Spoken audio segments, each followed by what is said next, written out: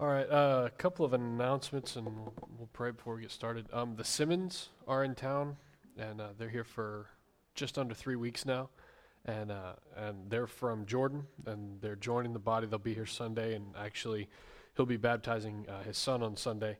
And kind of a goal that we have is that unless they want to eat by themselves, we have kind of a goal that they don't have a dinner alone while they're in town. It's a great opportunity to get to know them. So unless they want to eat dinner by themselves, let's really bother them to get to know them and love them and encourage them while they're here. Also, Julie Herbert's mom is still in the hospital in Dallas and seems to be progressing. It's slow progression, but all the updates are that there is some response. At first she had fallen, for those who don't know, and there was some what they thought severe brain damage at first, possible heart attack, and didn't get much response from her for a few days, and we're a week out now. It happened last Wednesday at around 11, and she's doing better. So we need to keep praying for that progression. I think the big thing last week was they hadn't heard much from her. At one point, David, her husband, said, "I love you," and she said, "I love you more," and it was just kind of this, oh my goodness. And so we need to be praying for them. Are there any other prayer requests, anything going on we can pray about before we get started?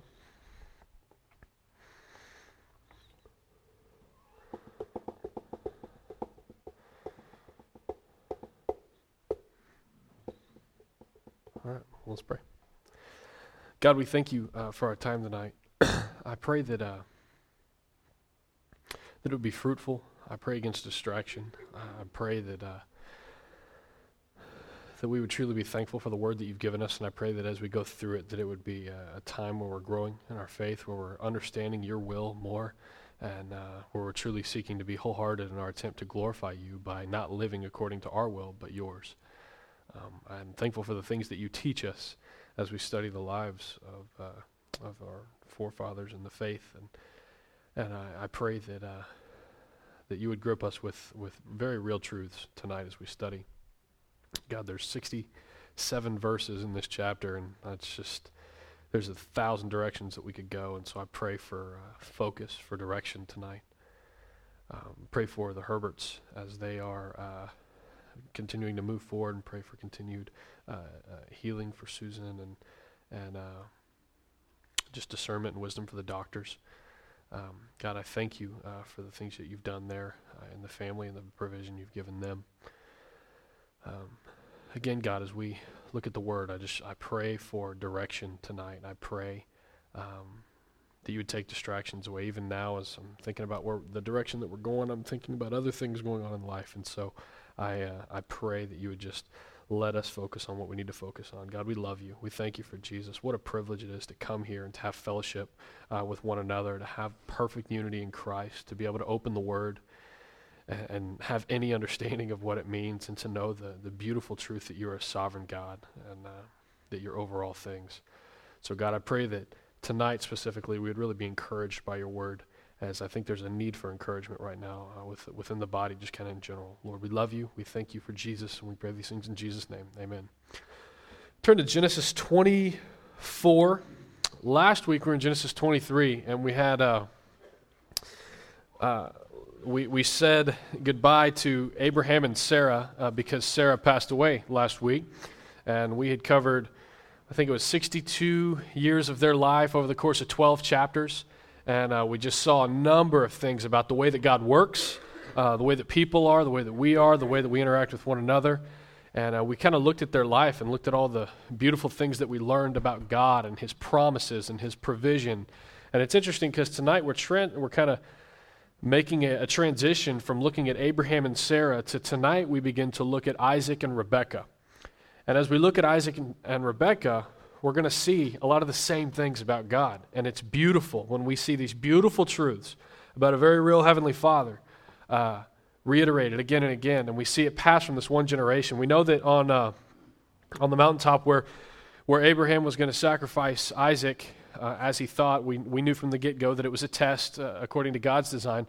But as we saw on the top of that mountain where there was a transition where no longer was God only the God of Abraham. But as they sat, and as God provided the ram, and as they sat back and they watched as they as they sacrificed the lamb and they sat together and they looked at the Lord's provision, there they worshiped together. And we saw a transition at that point where it was no longer only the God of Abraham, but it became the God of Abraham and the God of Isaac. So tonight as we go into Genesis chapter 24, we're going to begin to look more specifically at Isaac and his life and God's role through him, as we saw in the previous chapters, the whole "through Isaac shall your offspring be named." And so before we get into the text tonight, a few questions that I want to start with as we look at Rebekah and her life. Everything that we've seen with Abraham and Sarah and how they've lived, and now we're making this transition to the life of Isaac and Rebekah. 4 questions that I want to look at, and I'll share all 4 of them, and then I want us to have a little bit of a conversation. Why is Rebekah important? Before we even look at what happens here and how the transition is made and how she's even brought to Isaac and what her character is and what her personality is, before we even look at those specifics, what do we know ahead of time about God's promises, and why is Rebekah important? What will she be responsible for? What role will she be playing in the coming years, and whose shoes will she be filling in a sort of way?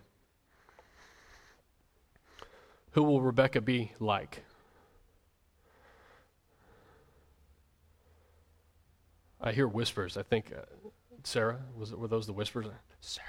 Okay. Yeah, Sarah. Yeah. And so in a way we see, patriarch, Father Abraham, matriarch, Sarah. We see this transition to Isaac and Rebekah. And so we know that a lot of what we're going to see in the life of Rebekah is a lot of what we saw in the life of Sarah. She'll be kind of filling those shoes in a sense, not specifically and directly, but in a sense. What will she be responsible for in the coming years? Her children.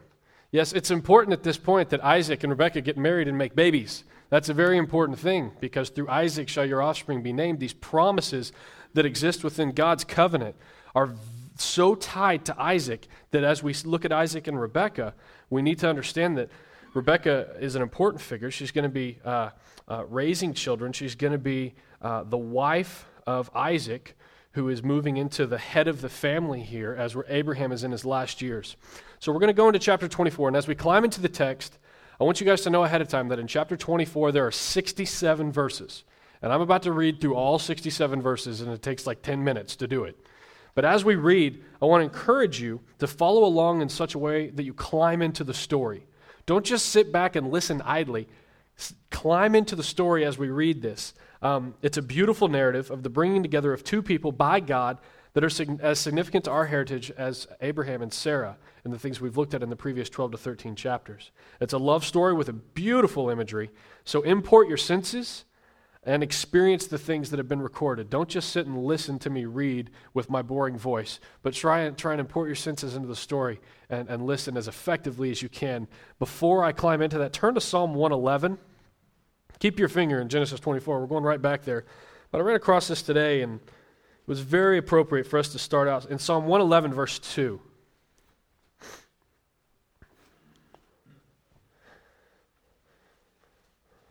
The whole chapter is appropriate, but just particularly verse 2 is what we're going to look at here before I read this aloud. It says, "Great are the works of the Lord, studied by all who delight in them." Great are the works of the Lord, studied by all who delight in them. My hope tonight, as we look at Genesis 24, we're looking at the works of the Lord. We're looking at his work in the life of Isaac and Rebekah and even Abraham still. And we're looking at his works, and they're great.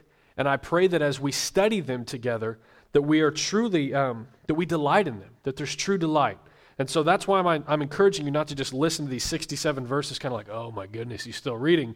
But I encourage you to climb into it so that we can truly delight in what God has done, because it affects us today. So Genesis 24, all 67 verses. Here we go.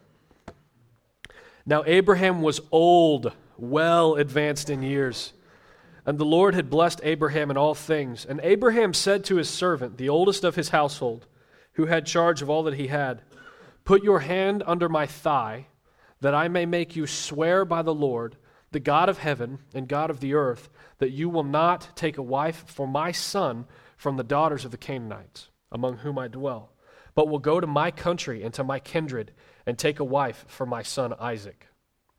The servant said to him, "Perhaps the woman may not be willing to follow me to this land. Must I then take your son back to the land from which you came?" Abraham said to him, See to it that you do not take my son back there. The Lord, the God of heaven, who took me from my father's house and from the land of my kindred, and who spoke to me and swore to me, to your offspring I will give this land. He will send his angel before you, and you shall take a wife from my son from there. But if the woman is not willing to follow you, then you will be free from this oath of mine. Only you must not take my son back there. The scripture states that at the time of Isaac's birth, Abraham was so old that he was as good as dead. That's what it says in Hebrews 11:12. Abraham was so old at the time of Isaac's birth, so old he was as good as dead. So, what does that make him now? Isaac was 37 at the time of his mother's death. We're about 3 years past his mother's death, so Isaac is 40. So to put this in perspective, when it says that Abraham was old, well advanced in years, he's 40 years past the time that he was considered good as dead. Okay? He's old. He's coming to the end of his life here. And it's interesting there in verse 2, it says, and Abraham, or the second part of verse 1, it says, and the Lord had blessed Abraham in all things. That's such an easy thing to read past. We get so used to seeing, and the Lord blessed him. Yeah, I get it. We can't just read over that real quick. That's so particular to the beginning of this chapter. And the Lord blessed him as he said he would. The Lord has blessed Abraham in all things. This is a fulfillment of the promises that we've seen in the previous chapters. What are some of the promises that we've seen? Some of the promises that we, children of the promise, should be fueled by, as we've talked about. What are some of the promises that have been mentioned by God? God has said, I will what? I'll give you a baby. That's a big one. What else? What? I'll give you this land. What else? Yes. What else? What about in reference to his enemies? I'll protect you. I'll be the God who protects you. Here he says, I will make your name great. Y'all remember that one? God says, I'll make your name great. And there's a big difference between a man trying to make his own name great and God making that man's name great. That's when the man should embrace it. There's some people, I don't want anyone to know me. I don't want anyone to know my name. I want to do everything behind the scenes. Well, if God is making your name great for a purpose, embrace that and do what Abraham did and anyone else who God made great and point them to God. Point to Jesus and say, it's not about me. It's not about what I've done. That's one of the things we see here with Abraham. So he said, I will make your name great. I will make your offspring as numerous as the stars and the sand and the seashore. I will protect you. So as we read, it's so easy to know. Abraham was old, well advanced in years. The Lord had blessed Abraham in all things. Don't read over that fast. Let that be an encouragement to you. All these promises that God made in the previous 12 to 13 chapters, starting in chapter 12.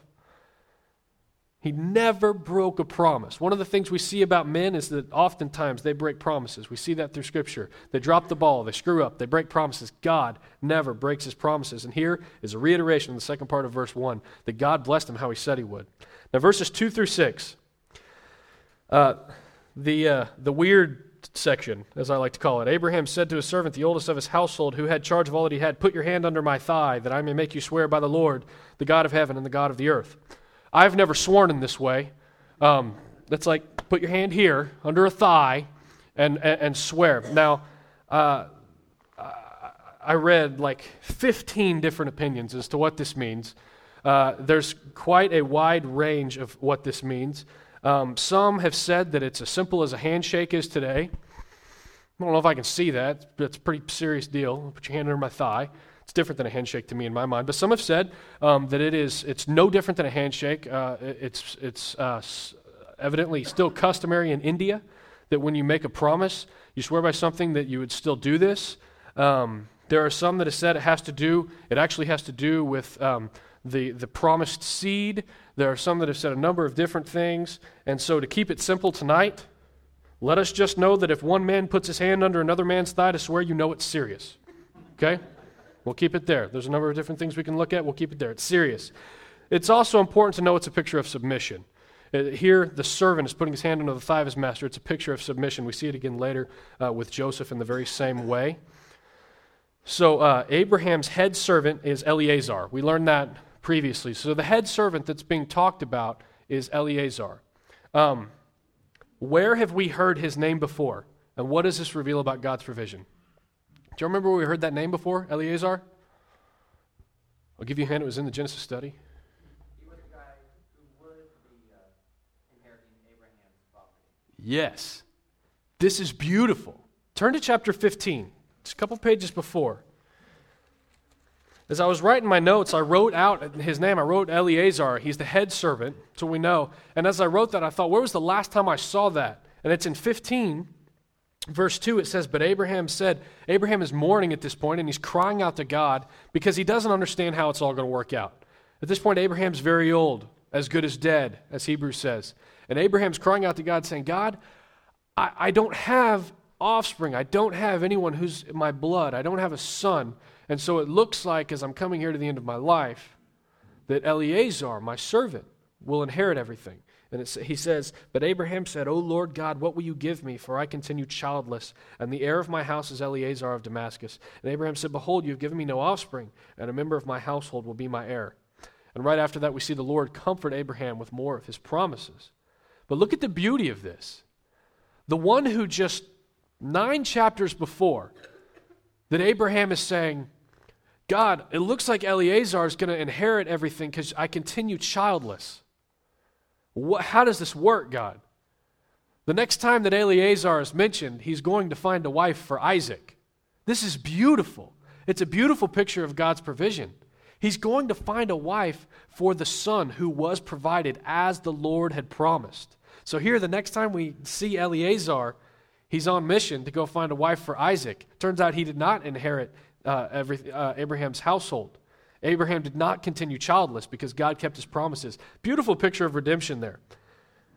It shows us how beautiful God's provision is. So Abraham is entrusting Eleazar to do what? To take a wife for Isaac. And he includes 3 conditions. The first condition is don't take a wife from the Canaanites. What does this reveal about Abraham's motive? Abraham's saying, I'm charging you to find a wife for Isaac. It's time. He's 40. Find a wife for Isaac. But first things first, don't take a wife from the Canaanites. Why? What does this reveal about Abraham's motive?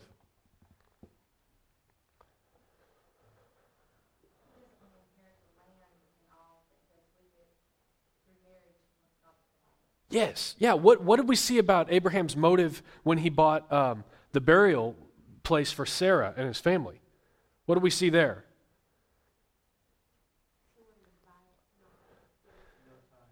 Yeah. He didn't want to be placed under obligation to the Hittites for such a small thing. Kind of this picture of, I'll not offer to God that which cost me nothing. And so here, the motive that we saw when he bought that was, I'm not here to try and buy up land and gain an even footing with you guys. God's promised me this land. This is my promised land. So I don't need to try and buy this up and become unequal to you guys. And here we're seeing the same thing. Don't take a wife from the Canaanites. One of the things we see about his motive is he's not trying to marry one of his kids into their bloodline so as to gain a footing with the people. He wants pure Hebrew blood because he sees the importance of God's promise in this. And so here we see that he could say, all right, well, this would be a good political move. Why don't you marry into the Canaanites? We'll find you a wife. You're 40. It's time to get a wife. And we'll just get one from the Canaanites. No, we see that his motive is much more pure than that, and that God has said he will provide. And so he's saying, let's go 450 miles back home, and let's find a wife from our bloodline for Isaac. Abraham, the second thing he says is, go to my country and my kindred and take a wife from my son Isaac. Why is this necessary if Abraham has been called away from his homeland? We already said it, but I want to reiterate it. Abraham was called away from his homeland, right? So why is he saying go back there to get a wife for Isaac? It has to do with the bloodline. It has to do with that pure Hebrew blood. It has to do with hearing God's promises and not intermingling it with the Canaanites and Hittites and all this so as to confuse or put yourself under obligation to another people. But he says, go back to my homeland and God will provide the wife for Isaac. And that third thing he says, before we go to the third thing, notice that Eleazar never worries about what Isaac's response would be to the servant choosing a wife for him. Now this is a big rat's nest. What do you think most young men would say about this method of finding a wife? What do you think they would say? Would they be up for it? Would they embrace it? How do most young men go about finding a wife these days? Hoping for some interesting conversation here. Online? That's probably not something that they thought of. Eleazar, go to dating.com. No. Yeah, online. What are some other ways that young men go about finding a wife these days?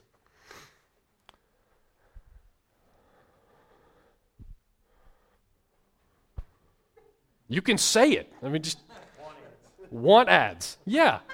You're seeking someone. Okay, that sounds easy enough. Hope you're pretty. Church, club, that's a big one. Go to the club. Find that perfect godly lady. School, college, Starbucks. It's a big one here in Greenville. Closest thing we have to a club. What else? Friends. What's that method usually look like? Is it a real prayerful, slow process?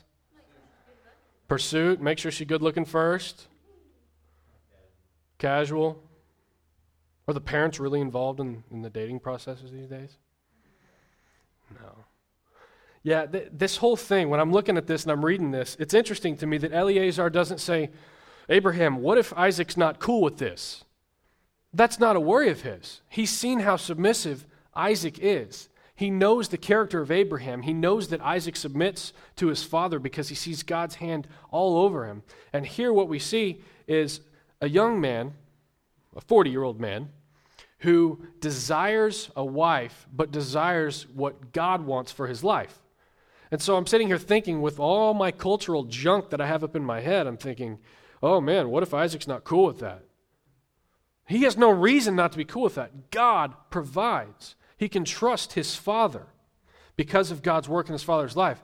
Now, I was reading through the history of dating, and I have 2 daughters, and it just terrified me today and yesterday as I was reading through the history of dating.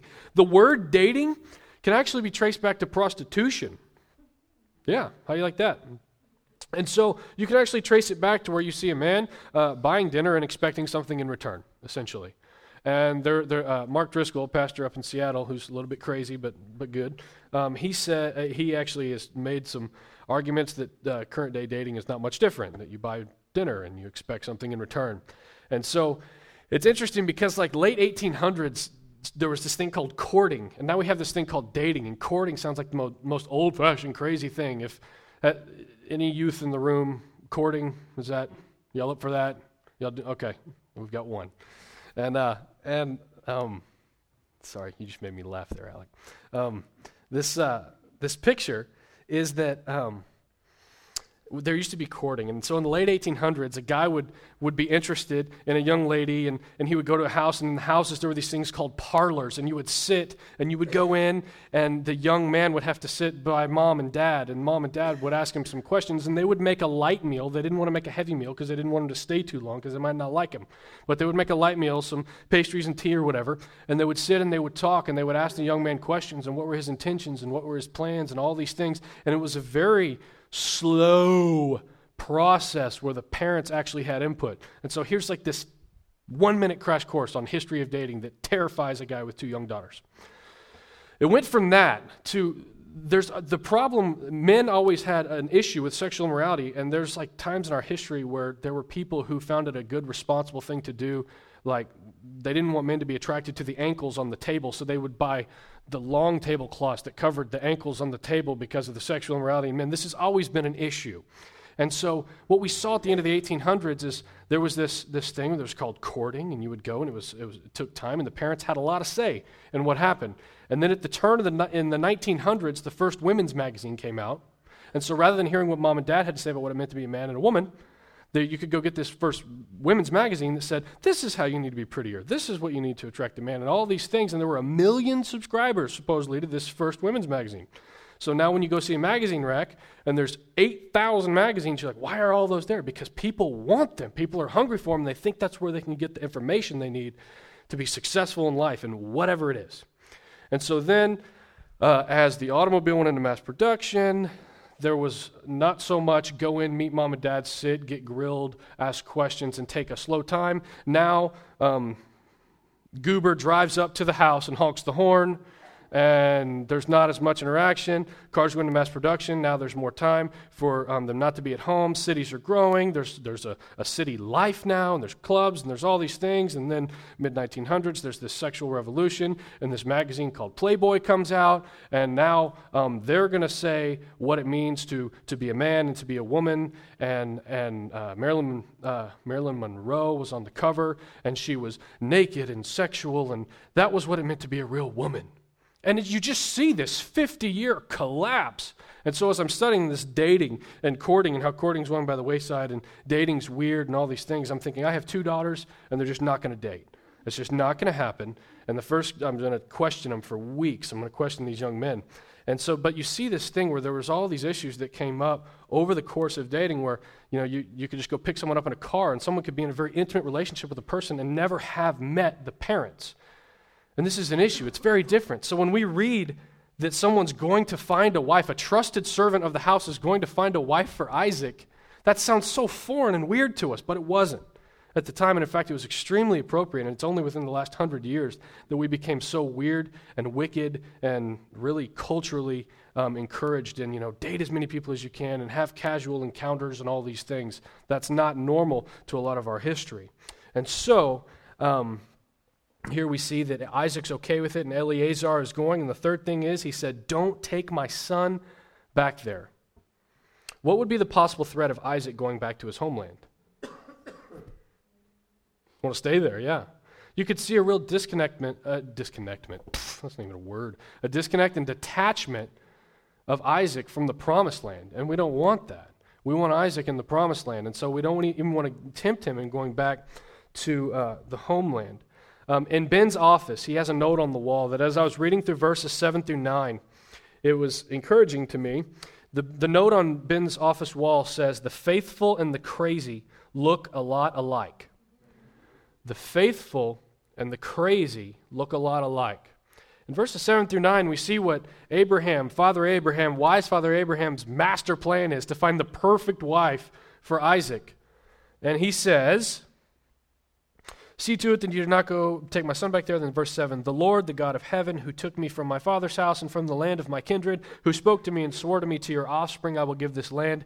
He'll send an angel before you, and you shall take a wife for my son from there. I'm reading that. I'm thinking, really? That's your big plan, Father Abraham? That's your big plan to make sure that Isaac gets the right wife. My first thought was, really, that's all you've come up with. Isaac is 40, unmarried with no prospects. The blessing of the entire earth and all future generations is completely dependent upon Isaac getting married and making some babies. You have nothing more than go to my hometown and God will send an angel before you. That's it. That's the plan. You're over 100 years old. You've had plenty of time to think this through. That's the plan. Are you crazy? Dumb? Just foolish? You have no previous arrangements, no names, no addresses, just God will send an angel. This sounds crazy. But when I was thinking about that, I was thinking about that note on his wall, the crazy and the faithful look a lot alike. This isn't crazy. It's in fact beautiful, beautiful faithfulness. See, what Abraham's doing is he's looking back at what God has done, and he's depending on God's promises. He's calling to mind how angels came to visit him in his tent to announce the arrival of his child. He knows that God can do that. So what he's showing here, rather than just haphazard, old, senile foolishness, is he's being very faithful and knowing that God, while he's mindful he himself plays a role in the selection of Isaac's wife, and he's mindful that Eleazar, the servant, plays a role in the selection of Isaac's wife, but ultimately God chooses Isaac's wife. And so here, while he looks crazy and unprepared, it's very faithful. And this faithfulness is a good motivation for us to be praying for the future spouses of our little ones, knowing it's ultimately God who will bring them together.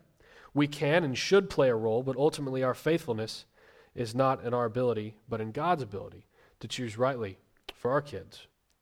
In verses 10 through 11, we see Eleazar take a great care in his preparations and showing great wisdom in his approach. First of all, let's look at his preparations in verses 10 through 11. The servant took 10 of his master's camels and departed, taking all sorts of choice gifts from his master. And he arose and went to Mesopotamia to the city of Nahor, and he made the camels kneel down outside the city by the well of water at the time of evening, the time when women go out to draw water. First, the preparations, and then the approach. The preparations. Why would he take worldly riches with him as part of his preparation? Why do y'all think that is? Camels and gifts and gold and bracelets. Why is that important? Why would he take that to go find a wife? What? Bribery? Yeah, well, it wasn't bribery. We'll establish that what? Good standing?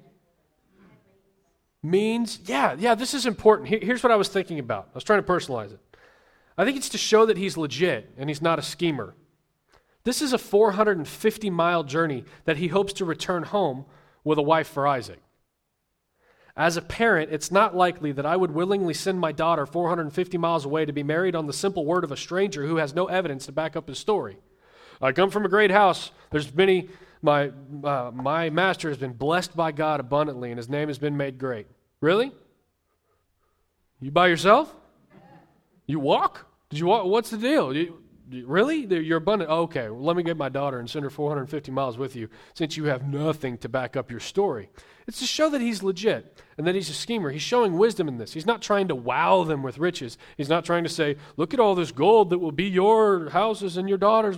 He's not trying to do that. He simply makes good preparations, wise preparations, to show that he's legit.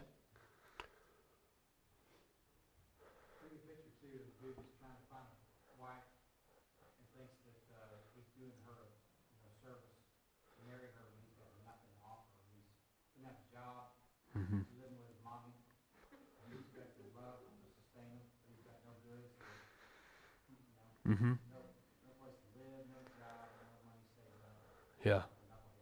Yeah. That's actually a really, really common theme that we've seen in the last 15, 20 years. Guys who, rather than preparing a place and getting it ready and then coming along and getting married, they both get married with lots of debt, and it's a train wreck. And so here, this picture is a picture of preparation. He's not a schemer. He has evidence to back up his story. His approach. So we saw his preparation showed wisdom, and now his approach. Why didn't Eleazar go straight to the house of Bethuel, walk in and say, I think you know why I'm here. I was told an angel had already visited you here. Where's Isaac's wife? Why didn't he do that? His approach was wise. Why don't you think he did that? Or maybe he should have.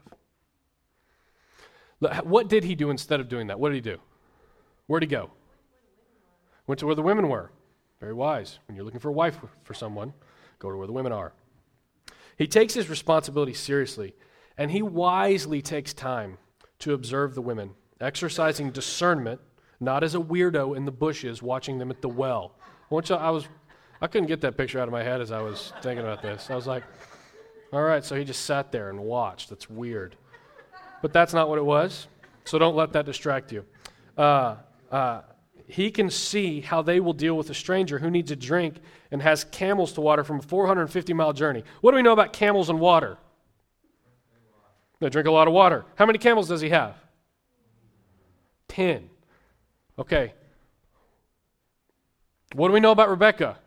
She's a female. And what do we know about her carrying water potential? Yeah, does she have like an irrigation system hooked up? No. What does she have? A jar. And there's 10 camels. 450-mile journey. It's not like, oh, there's a puppy dog. I'll give him a little water. Look how sweet I am. She's watering 10 camels. This is a big deal. There's a lot going on here. So he takes his responsibility seriously, and he wisely takes time to watch and observe, how are these people going to deal with a stranger who needs help? What are we going to learn about the character of these women, or the woman that he's looking for? And then in verse 12, in his wisest move yet, Eleazar stops, and he prays to God as he observes. Look at what he says in verses 12 through 14, because it's curious, it's weird. And he said, O Lord God of my master Abraham, please grant me success today and show steadfast love to my master Abraham. Behold, I am standing by the spring of water, and the daughters of the men of the city are coming out to draw water. Let the young woman to whom I shall say, please let down your jar that I may drink, and who shall say, drink, and I will water your camels. Let her be the one you have appointed for your servant Isaac. By this I shall know you have shown steadfast love to my master. What's weird about this? What's weird about this prayer? What feels awkward about it? It's pretty real specific, yeah. Yeah? He's praying to Abraham's God, and he's telling Abraham's God what? What to do. Yeah. All right, God, here's where I'm at. I'm going to need you to give me a little sign here. Lots of ladies at the well. I'm a little confused. So I'm going to say this, and whoever says this back, I'll know by that way that you actually love Abraham. That's weird, right? It seems weird at first. Because when we pray for signs, what are the kind of signs we usually pray for? What? I'll start us off dumb signs. What else do we pray for? What kind of signs? Make it easy. God, I know this is what you want me to do if it's super easy. Yeah, that's a good one. What other kind of signs do we pray for? Huh? Vague. Vague, dumb signs that are totally insignificant to the situation. I heard of one lady, and there's not picking on ladies, it's picking on this dumb lady. She was talking about how she said she wanted to find a husband, and she just really wanted a sign from God. And she said, God, who am I supposed to marry? And she opened up to the book of John, and she was like, John will be his name because I opened up the book of John. And it's just this silly approach when we ask for really silly signs. The kinds of signs that most people ask for when we're trying to make a right decision are signs that are totally insignificant to the situation. The difference here is that the sign that Eleazar asks for is very significant. It's not just dumb. He's not saying the one who's shorter than the other, who walks with a limp, it's not insignificant. What he says is very significant. The Expositor's Bible Commentary says, but the sign he chose was significant because it was dependent upon the character of the girl herself. What was the sign? If she does what? Yeah. When I ask her for a drink, I want her to not only give me a drink, but water the camels. What he finds out in that sign is something significant about her character. And so, a sign must reveal her good-heartedness and readiness to oblige and courteousness, activity in the entertainment of strangers. So there's a difference between significant signs and insignificant signs. An example is, consider the young man desiring to find the woman of his dreams, the one he would spend the rest of his life with. And imagine him praying two different prayers, asking God for a sign. The first prayer would be something like this. This is the dumb one. God, I pray that you would give me a sign that the girl I'm supposed to spend the rest of my life with would be wearing a green dress. If she has the green dress on, it'll be obvious that she's the one I'm supposed to spend the rest of my life with. This sheds no light on the situation. It is totally insignificant to the girl's character, to the purpose, to the future they might have together. A green dress, something that insignificant. Those are the kinds of silly signs that we are wasting our time with if we're asking God for them. The sign he's praying for is inconsequential and insignificant to have any understanding in making a good decision. In receiving the sign, let's say he sees girl in green dress. Now what? Fantastic. Hey, honey, you're wearing a green dress, and I prayed earlier that I was supposed to meet my wife, and she had a green dress on, and you're wearing a green dress, so we're supposed to get married. You will get a restraining order put on you. It's inconsequential and insignificant. In receiving the sign, you've learned nothing about the character of your future wife. But let's say you pray in a different way. Let's say you pray for a sign from God that your future wife would be evident in her love for Jesus and her character of benevolence and hospitality. That you would pray that you would see a sign and that she loves the Word and she cherishes her time with the Lord. See, if you receive this sign, it's significant. It's very significant, and that you learn something of her character. So there's a difference. Like, when I first read that, I thought, well, he's praying for a sign from God? What is that? It's such an important story. Why do we have him goober praying for a sign? But it's not an inconsequential, insignificant sign. It's a sign that reveals something of her character, and it will inform his judgment and his decision-making as he selects a wife for Isaac. So it's important.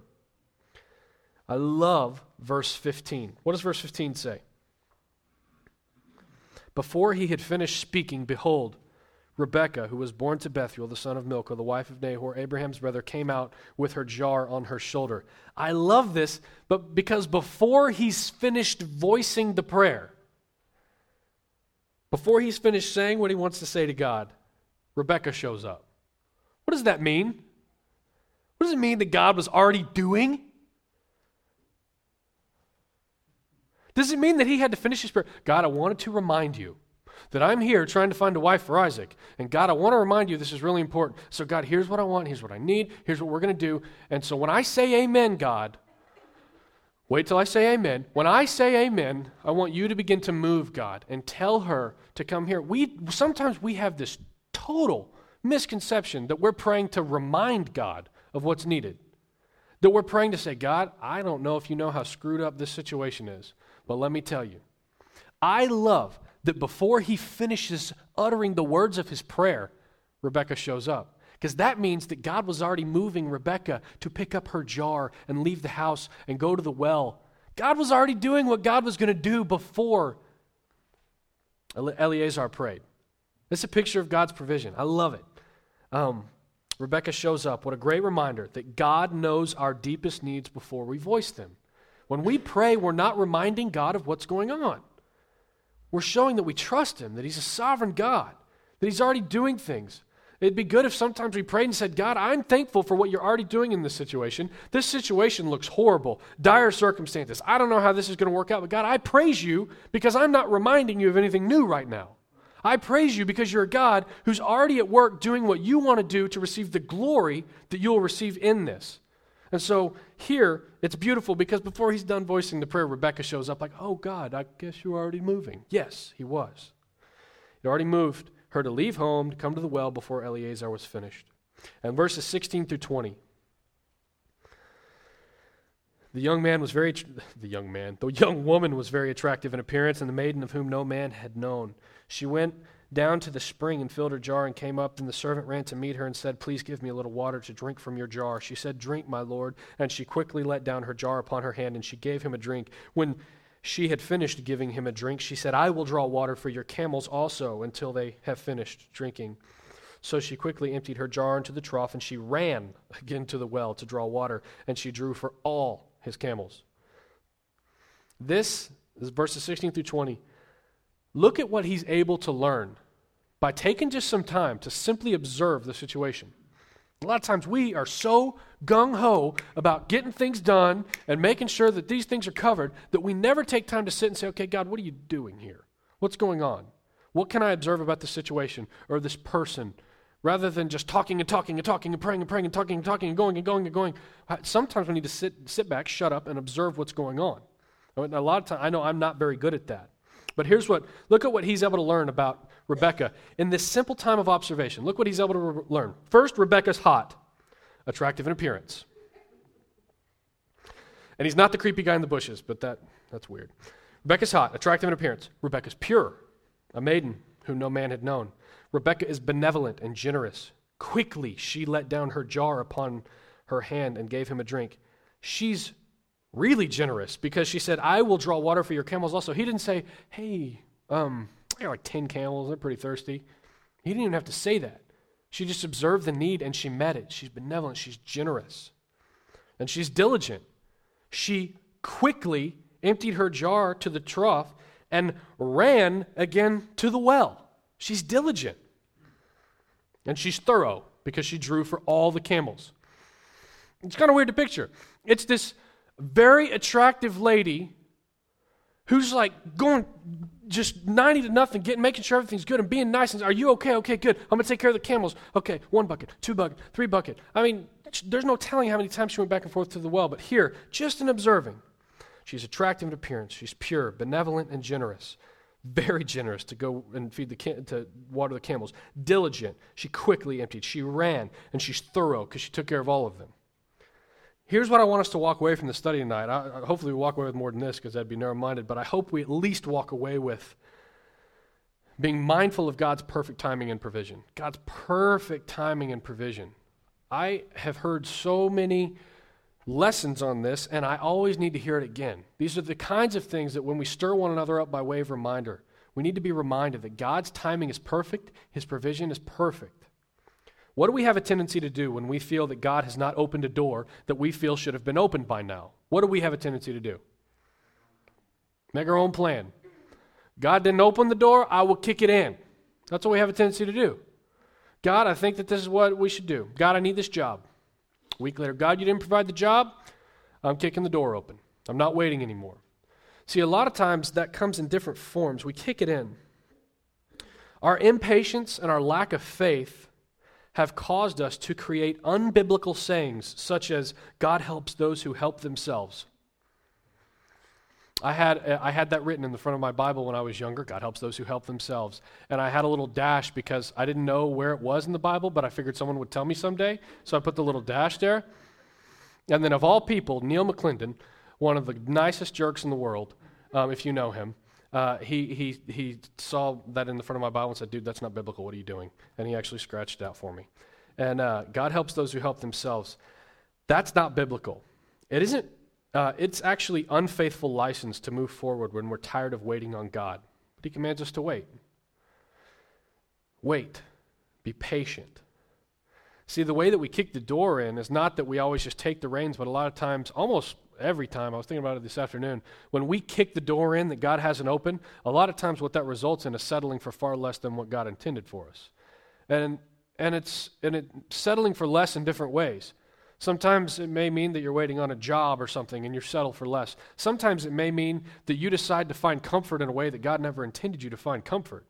Sometimes it results in addiction because you've settled for less than what God wanted because you weren't patient and waiting on what God's intention was. We'll talk about that more in 1 second, but I want to read these verses. I was just going through and looking at all these verses on patience and waiting and God's intention and the way that God's people speak to one another and encourage one another. And I'm not going to share where all these are. If you care to know, you can ask me afterwards.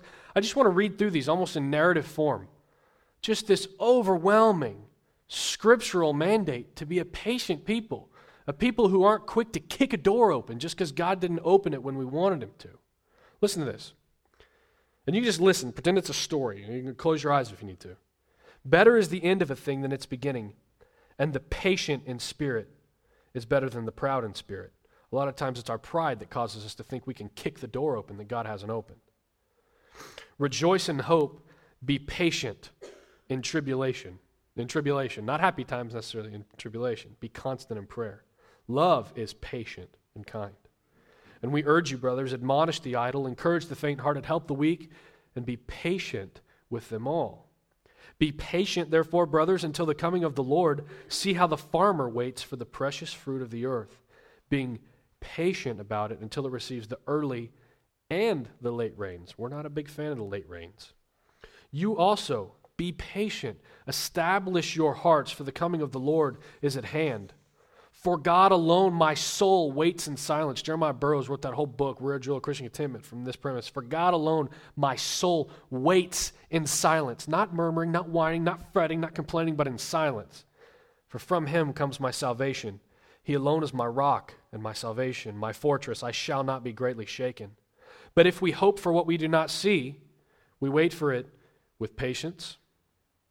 But the fruit of the Spirit is love, joy, peace, patience. May you be strengthened with all power according to his glorious might, for all endurance and patience with joy.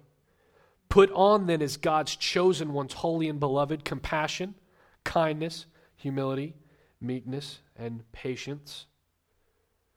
Preach the word, be ready in season and out of season. Reprove, rebuke, and exhort with complete patience and teaching, so that you may not be sluggish, but imitators of those who through faith and patience inherit the promises.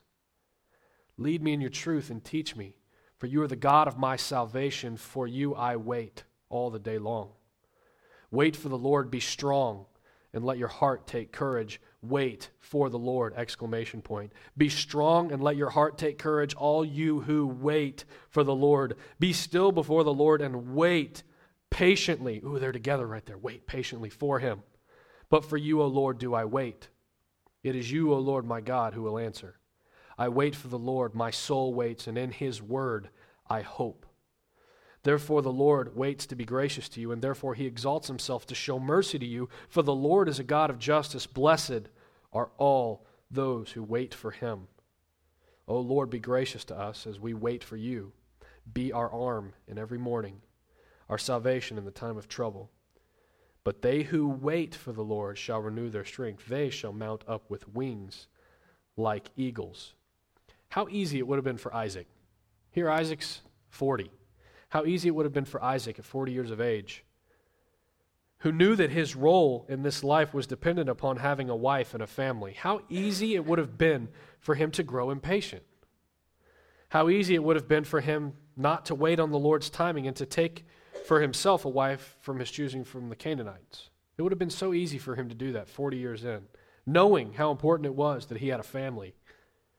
How easy it would have been for him to be lured by the double blessing of gaining a footing with the Canaanites by marrying into their bloodline and producing offspring. I'm thinking about those right now. Some in this room, some that I've just talked to this week, who are waiting on a lot of different things. And I know that already, as some people I've talked to, they have a tendency to try and find comfort in other ways. There's these certain ways that we kick down the door by trying to find comfort in anything from TV to alcohol to any other thing. And that's settling for far less than what God would have for us because of our impatience. But I'm thinking of those that I know right now, some who are in this room, who are waiting on different things. Some are waiting on the healing of a loved one. Some are waiting on the conceiving of children. Some are waiting on the adoption of children in a process that's so uncertain. Some, I know, have an adoption process where they're doing kind of this normal thing over here, but then there's a private adoption over here, and they kind of got both going on, and they're waiting. A new job. Some are waiting on marriage, trying to find the right person. Some are waiting for financial freedom and to be rid of the burden that is just making them feel like they're dragging their feet every day. All of these things are scenarios that can tempt us to try to take matters into our own hands and stop trusting God because we're so eager to walk by sight and not by faith. So the encouragement is wait on the Lord. Be patient. Don't do away with faith because we desire to walk by sight. The Expositor's Bible Commentary makes another statement. I wanted to end with this reading. And he's kind of saying what Abraham would say to us through Isaac, who are waiting on those things, those very real things. There's probably things that I did not mention that are very real to people who say, man, I've been waiting on this, and I'm burdened by this, and I'm doing my best to fight anxiety, but it keeps creeping in every day, and the burden feels too heavy, and it's hard to always remember that God doesn't lay a heavy burden on light shoulders. But listen to this encouragement. To everyone whose heart urges such murmurs, Abraham, through Isaac, would say, but if you wait for God, you get something positive, good, and not some mere appearance of good. A lot of times when we settle for less and we try to kick the door open that God is not open, what we're doing is we're settling for what we see as an appearance of good, but it's not actually good. It's just something of the flesh, something to appease us. Like the guy who's depressed and he goes and gets drunk and he thinks that actually does make him feel better, only to find out the next morning he didn't feel better at all. It was not good. It was only an appearance of good. If you wait for God, you truly get something good, not an appearance of good. If you follow some other way than that which you believe God wishes you to lead in, you get nothing. So if you know that God has a way for you to go and he has a plan and he's even revealed it in the scriptures, maybe he's given you glimpses of what you're supposed to do, and you decide, I just don't want to wait on it, I'm going to kick this other door down. You get nothing. God may keep us, believers, children of the promise, longer waiting than the world does, but he gives us never the wrong thing. Isaac, as we're going to see in the next week or two, as we come to the end of the chapter and look at that marriage between the two of them, look at that. It looks like a Hollywood movie scene where they're running to each other slow motion in the field to love one another. 40 years waiting. God may keep us longer waiting than the world does, but he gives us never the wrong thing. Isaac had no idea of Rebekah's character. He could only yield himself to God's knowledge of what he needed. And so there came to him from a country he had never seen a helpmeet singularly adapted to his own character. So in other cases where you find you must give yourself very much in God's hand, maybe there's a season of uncertainty, you're having to wait on things that you're really tired of waiting on. In those cases where you find you must give yourself very much in God's hand, what he sends you will be found more precisely adapted to your character than if you choose it yourself. What he gives you, what he provides for you, will be more perfectly adapted to your character and how he has formed you than if you were to make the decision yourself. What he sends you will be found precisely adapted to your character than if you chose it for yourself. You find that your whole nature has been considered. A lot of times when we make decisions outside of God's will and we try to kick a door down that he has not yet opened and we try to settle for less or we try to self-medicate on whatever number of things we can self-medicate on, we're doing that with our senses. We're making decisions based on what we can see and what we can hear and what we can taste, and it's totally according to our senses. But when God makes the decision for us, and he provides for us, and his provision is so timely and so full, he takes into account our entire character. And that that gives us back to that thought that he knows our deepest needs before we voice them. Much like when Eliezer sitting there praying, saying, God, this is what we need, this is what's got to happen. And before he was done praying, Rebekah had already shown up. God was already at work. And so I want us to be encouraged tonight, at the very least, that God, his timing is perfect, his provision is perfectly abundant, and it's according to his plan and his will. And it takes patience. I mean, all those verses again, and that's just a sampling of them. That's not all of them. Of patience and waiting and a soul that is silent and not fretting. In Jeremiah Burroughs' book, he explains that there are a number of us who are like the leather shoe that on the outside we look very neat and cool and calm and collected, but inside it pinches the flesh. And so our souls have a voice that only God can understand, and sometimes they're whining and they're vexing and they're fretting. And we look okay on the outside, but we're truly maybe not trusting God fully on the inside. And so this at least these first 25 verses, and really the rest of them up to the 67th verse in this chapter, I hope encourage us to see that God is perfect in his provision and his timing. And it takes patience, and it takes waiting, and it takes community. Because if you're not in a community where someone's saying, wait, be patient, don't be hasty in that decision, be careful in that. Have you talked about that with someone? What kind of wisdom and discernment did you use to make that decision? If that's not happening, in solitude, you're regularly going to be stepping into traps and problems and snares that otherwise you would not have experienced had you been in community with people who are reminding you of God's provision and how great he is and how timely he is.